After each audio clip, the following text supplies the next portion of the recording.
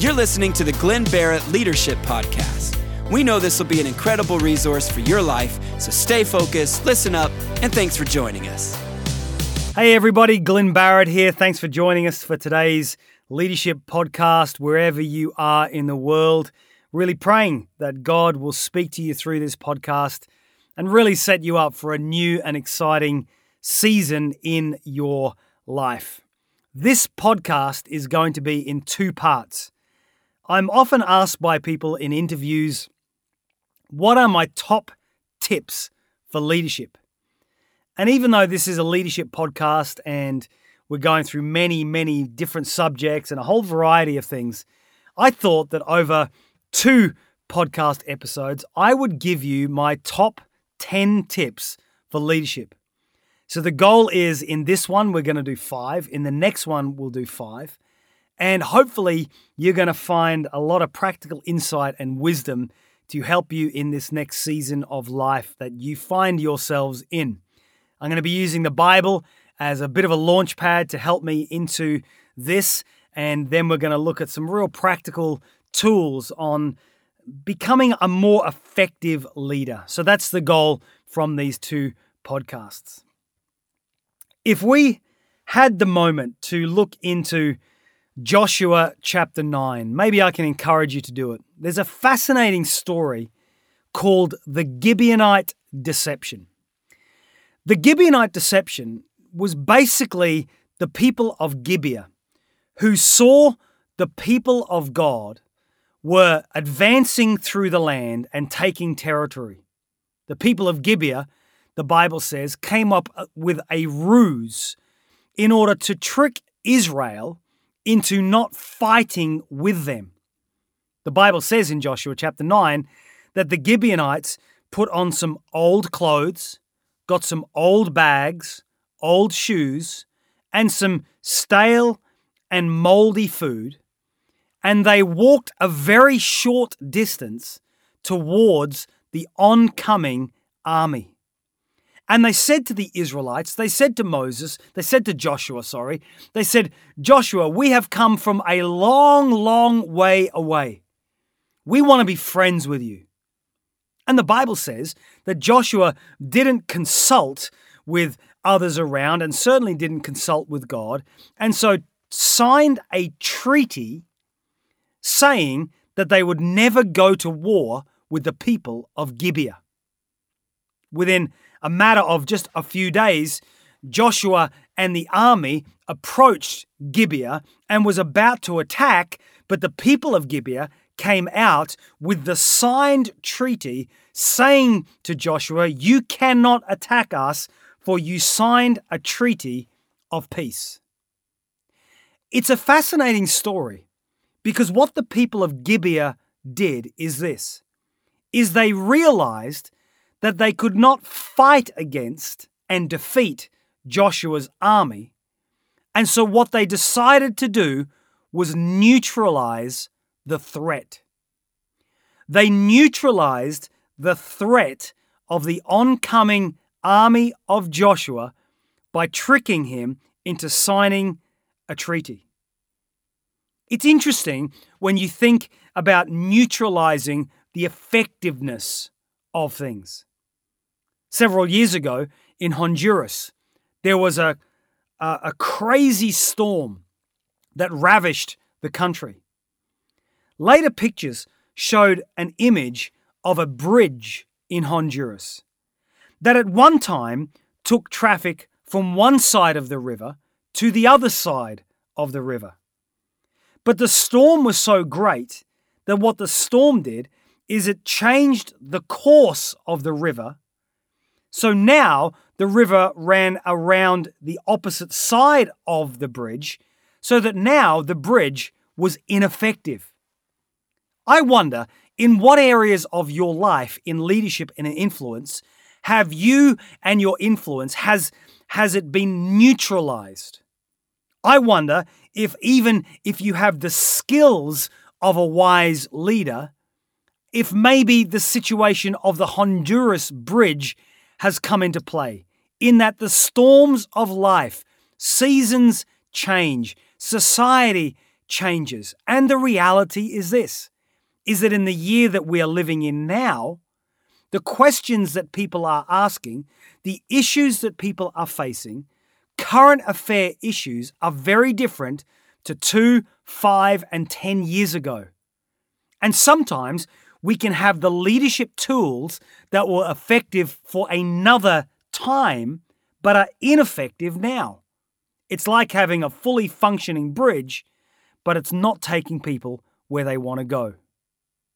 I love Ecclesiastes chapter 7, verse 27. It says this, "Look," says the teacher, "this is what I have discovered. Adding one thing to another to discover the scheme of things." And the reason I love that verse is because it's the addition of those many one things that make up the whole. So my prayer is through these top leadership tips that the addition of these 10 top tips will help you as a leader to become more effective. So here we go. Top tip number 1 for leadership is this. Leadership is about permission. I love 1 Timothy chapter 4, verse 12. In that verse, Paul says to a young preacher, a young pastor called Timothy, he says, "Don't let anyone look down on you because you are young, but set an example in faith, in speech, in purity, in life." I got to admit, many years ago, as a young pastor, when I was now full-time in Christian service, whatever that means, as a pastor, I remember my first day going to the office and setting up the office, and the office looked fantastic, but to be honest, I didn't really know then what to do.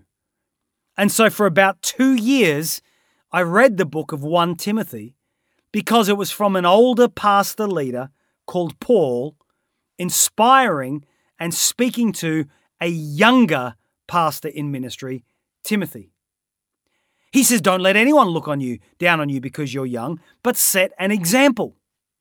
And for many, many years as a youth communicator, I would speak on set an example. It doesn't matter how old you are or how young you are. The younger you are, the better that you can be at setting an example in faith, in speech, in purity, in love. And for a long time, it felt like I've missed the point of the passage 1 Timothy 4:12. Because the first 2 words in that verse are key.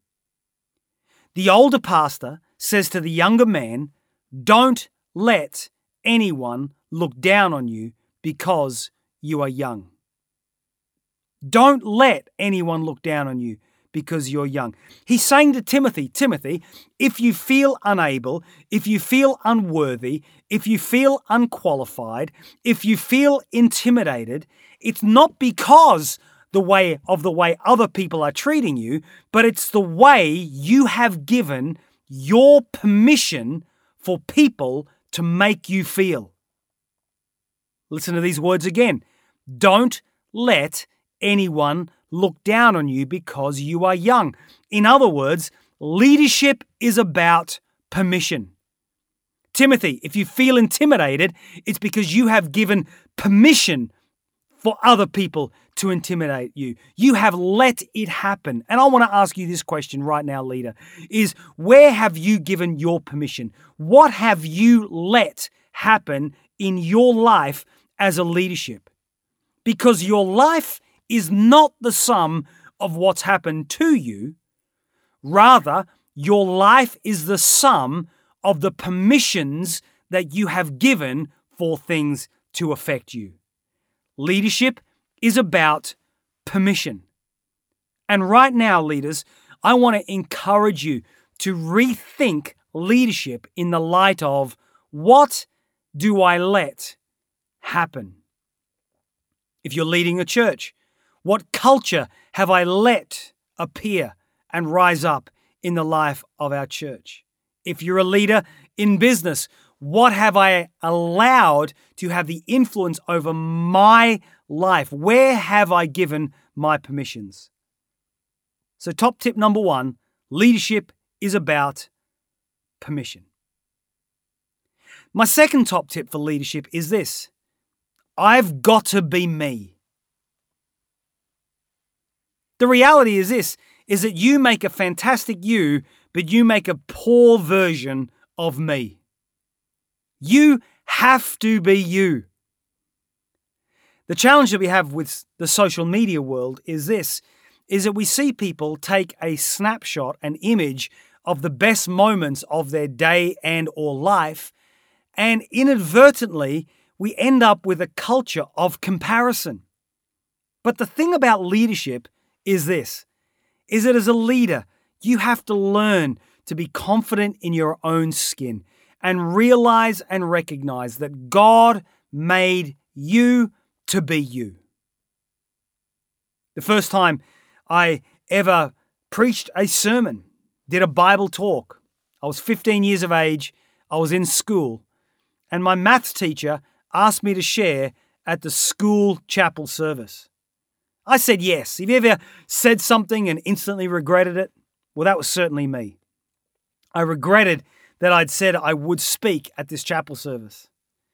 I remember over many weeks sweating over what I should say and shouldn't say. And then one day I had a tape cassette. I wonder if you remember tape cassettes. And I remember listening to somebody who preached a fantastic 10-minute sermon, and I thought, that's what I need to do. And so I played these 10 minutes over and over, rewound, play, and I wrote it down word for word. So when it came time for me to speak as a 15-year-old in front of my school, I stood up and I read it out word for word. The trouble was this, is that I was so silly that I didn't take out the line that said these words. In 1969, I was in Chicago driving the Buick down the main highway downtown. And at that point, everybody knew that I had completely faked the whole thing. You see, I had to learn this lesson as a 15-year-old that I can only be me. Copying doesn't help. I remember as a full-time youth pastor going to Ireland for the first time. I did a week of schools work and then was speaking at a big youth event on the Friday night. All week, the people who were running that week of mission were saying, oh, Glenn, the last time that we had this event, the last time we had this amazing speaker, it was incredible. The time before that, we had this incredible world-renowned youth communicator. And they kept telling me the history of amazing speakers they had. And then they said these words, but we just want you to be you. I honestly felt so intimidated. I got up on that Friday night to speak at that event, and it was terrible. I thought I had to be a version of this other speaker and that other person. And to be honest, that night was one of the loneliest nights I've ever had trying to communicate the gospel of Jesus Christ to people. About 2 months later, having now gone home from what was a very failed attempt to communicate to young people, the people in Ireland phoned me again and they said, we'd like you to come back and speak at another event. And I said, why? And they honestly said this. They said, well, we just figured you had a bad night the last time you were with us. And they weren't kidding. I said, yeah, I'll come back, and then instantly regretted it. I remember the day that I was due to fly back to Ireland for my second time speaking at this event and doing this schools week. Just before I got on the plane, a friend texted me Proverbs chapter 18, verse 16.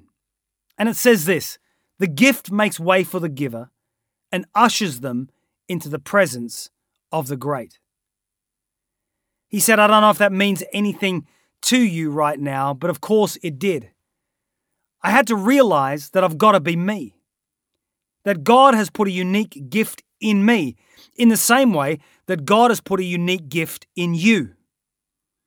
That when doors of opportunity open up for you, the way to make the most of that opportunity, that moment, is not to try now to compare yourself and be like someone else, but to remain confident in who you are.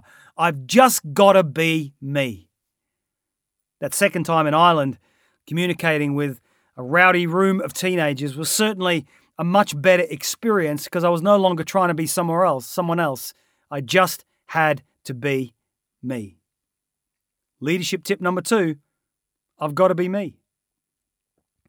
My mother-in-law once said to me this: there's a 3-rule motto for life. Rule number 1, turn up. Rule number 2, do your best. And rule number 3, walk away. You've just got to be you. My third top tip for leadership is this: I'm the leader. And in your context, you're the leader. In other words, leadership is about me. Now, top tip number 2 was this: I've got to be me. I've got to be myself. But top tip number 3 is that I'm the leader. Let me explain what I mean. I remember a moment when there was a transition of leadership in a ministry that I was a part of, and it went from me being the associate or the assistant in this ministry to now I was the leader. And I remember the first meeting. There was lots of people gathered. There was lots of production rig and creativity, etc. But during the meeting, things were going badly. I began to look around thinking, who's going to fix this? Who's going to do something about this? And then I realized, I'm the leader. And there are times when the real leader has to stand up to bring change, to do something, to implement something as a catalyst that sees things go from difficult to good, bad to excellent. The leader is the influencer. And truly, it's in moments of difficulty that it's then that you actually begin to see who are the real leaders in the room. In the book of Ezekiel, there's this fascinating verse where it says, they looked for one who would stand in the gap and breach the wall. Stand in the gap of the wall. It's a brilliant verse in the Bible because the image that it conveys is this: the image of a great walled city, and this walled city is being attacked by an enemy, and now there is a gap in the wall. The defenders of the city knew this, that with the breach, the gap in the wall, one man could stand in the gap with a shield and a sword, and one man alone could defend a city against an invading army, looking for one who would stand in the gap. And leader, I want to say this to you, that in moments of challenge and difficulty, leadership is you. You are the leader. That's the time to stand. That's the time to rise and recognize that leadership has been placed upon your life. The fourth thing is this, is you've got to know your tribe. What do I mean by that? Well, I think it's fascinating that when we look at the beginning of the Bible, we see that God created Adam, the perfect man, in a perfect world, where there was no sin, there was no pain, there was no hardship, there was no difficulty, nothing like that.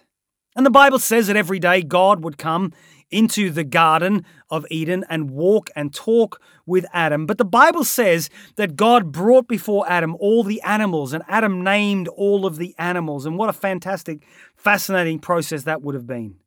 But at the end of that time, the Bible says God looked at the perfect man in a perfect world and said, "It is not good for Adam to be alone." Now get this point. He wasn't alone because he had God. And sometimes in theology, we say things like, God, all I need is you. But the reality is this, friend, you weren't created by God just to need God. You were also created by God for community. And so in a perfect world, a perfect life, God said, Adam, you're alone. I'm going to create for you Eve.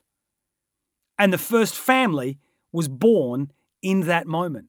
And ever since then, you and I were hardwired for community. You and I were hardwired to do life with other people, to be in community. I call it knowing your tribe, knowing who's with you in this life.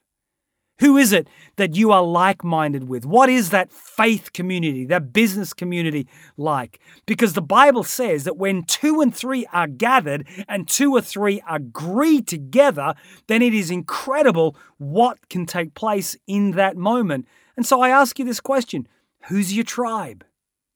Who are you doing life with? Who is helping you become the better version of you?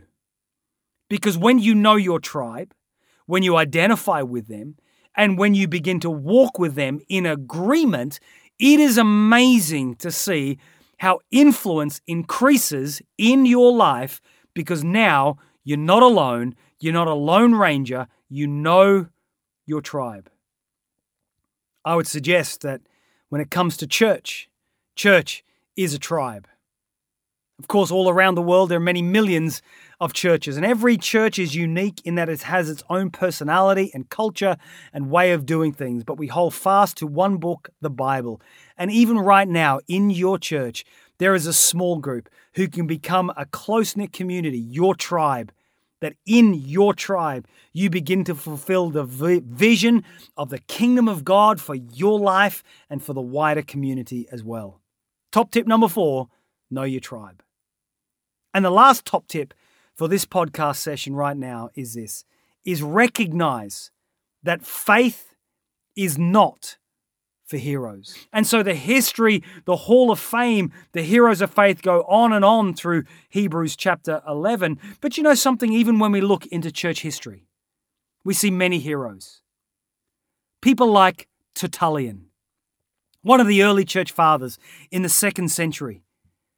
Tertullian grappled with the idea of God, having read scriptures, kind of confused on how God can be 3 and 1 and 1 and 3. God is one, but he represents himself in 3 ways as the Father, Son, and Holy Spirit. And so it was Tertullian who first invented the word Trinity to give us the best definition of God that we could understand the community of God. We read that in 580 AD, Maximus the Confessor, what a hero he was in the church. He grappled with the concept of something called the hypostatic union, the idea that Jesus was fully God and fully man at the same time. And because of his life and learning, he is certainly looked at as a hero. Wycliffe, John Wycliffe, was involved in translating the Bible into a language that the common man and woman could understand. What a hero he was. He actually died in 1384. The religious leaders were so annoyed by him that in 1428, they dug up his bones and burnt his bones. They were that angry, but it's because of Wycliffe that we have our Bibles. Of course, we have Martin Luther, who nailed the 95 Theses on a church door in Germany that brought about the Reformation. We have people like John Wesley. They say that John Wesley wrote 233 books while riding on the back of a horse. They say that he trained 11,000 preachers, that he preached over 50,000 sermons, and that a third of the nation became Christians as a result of his ministry. Heroes of the faith. But then you look and you realize that the list in Hebrews 11, they weren't heroes. They were just normal. Abel was a farmer. Enoch was a dad. Moses was a drunk. Abraham was a liar. David was a murderer. And so the list goes on. We think about church history. Tertullian was very, very ordinary, like you and I.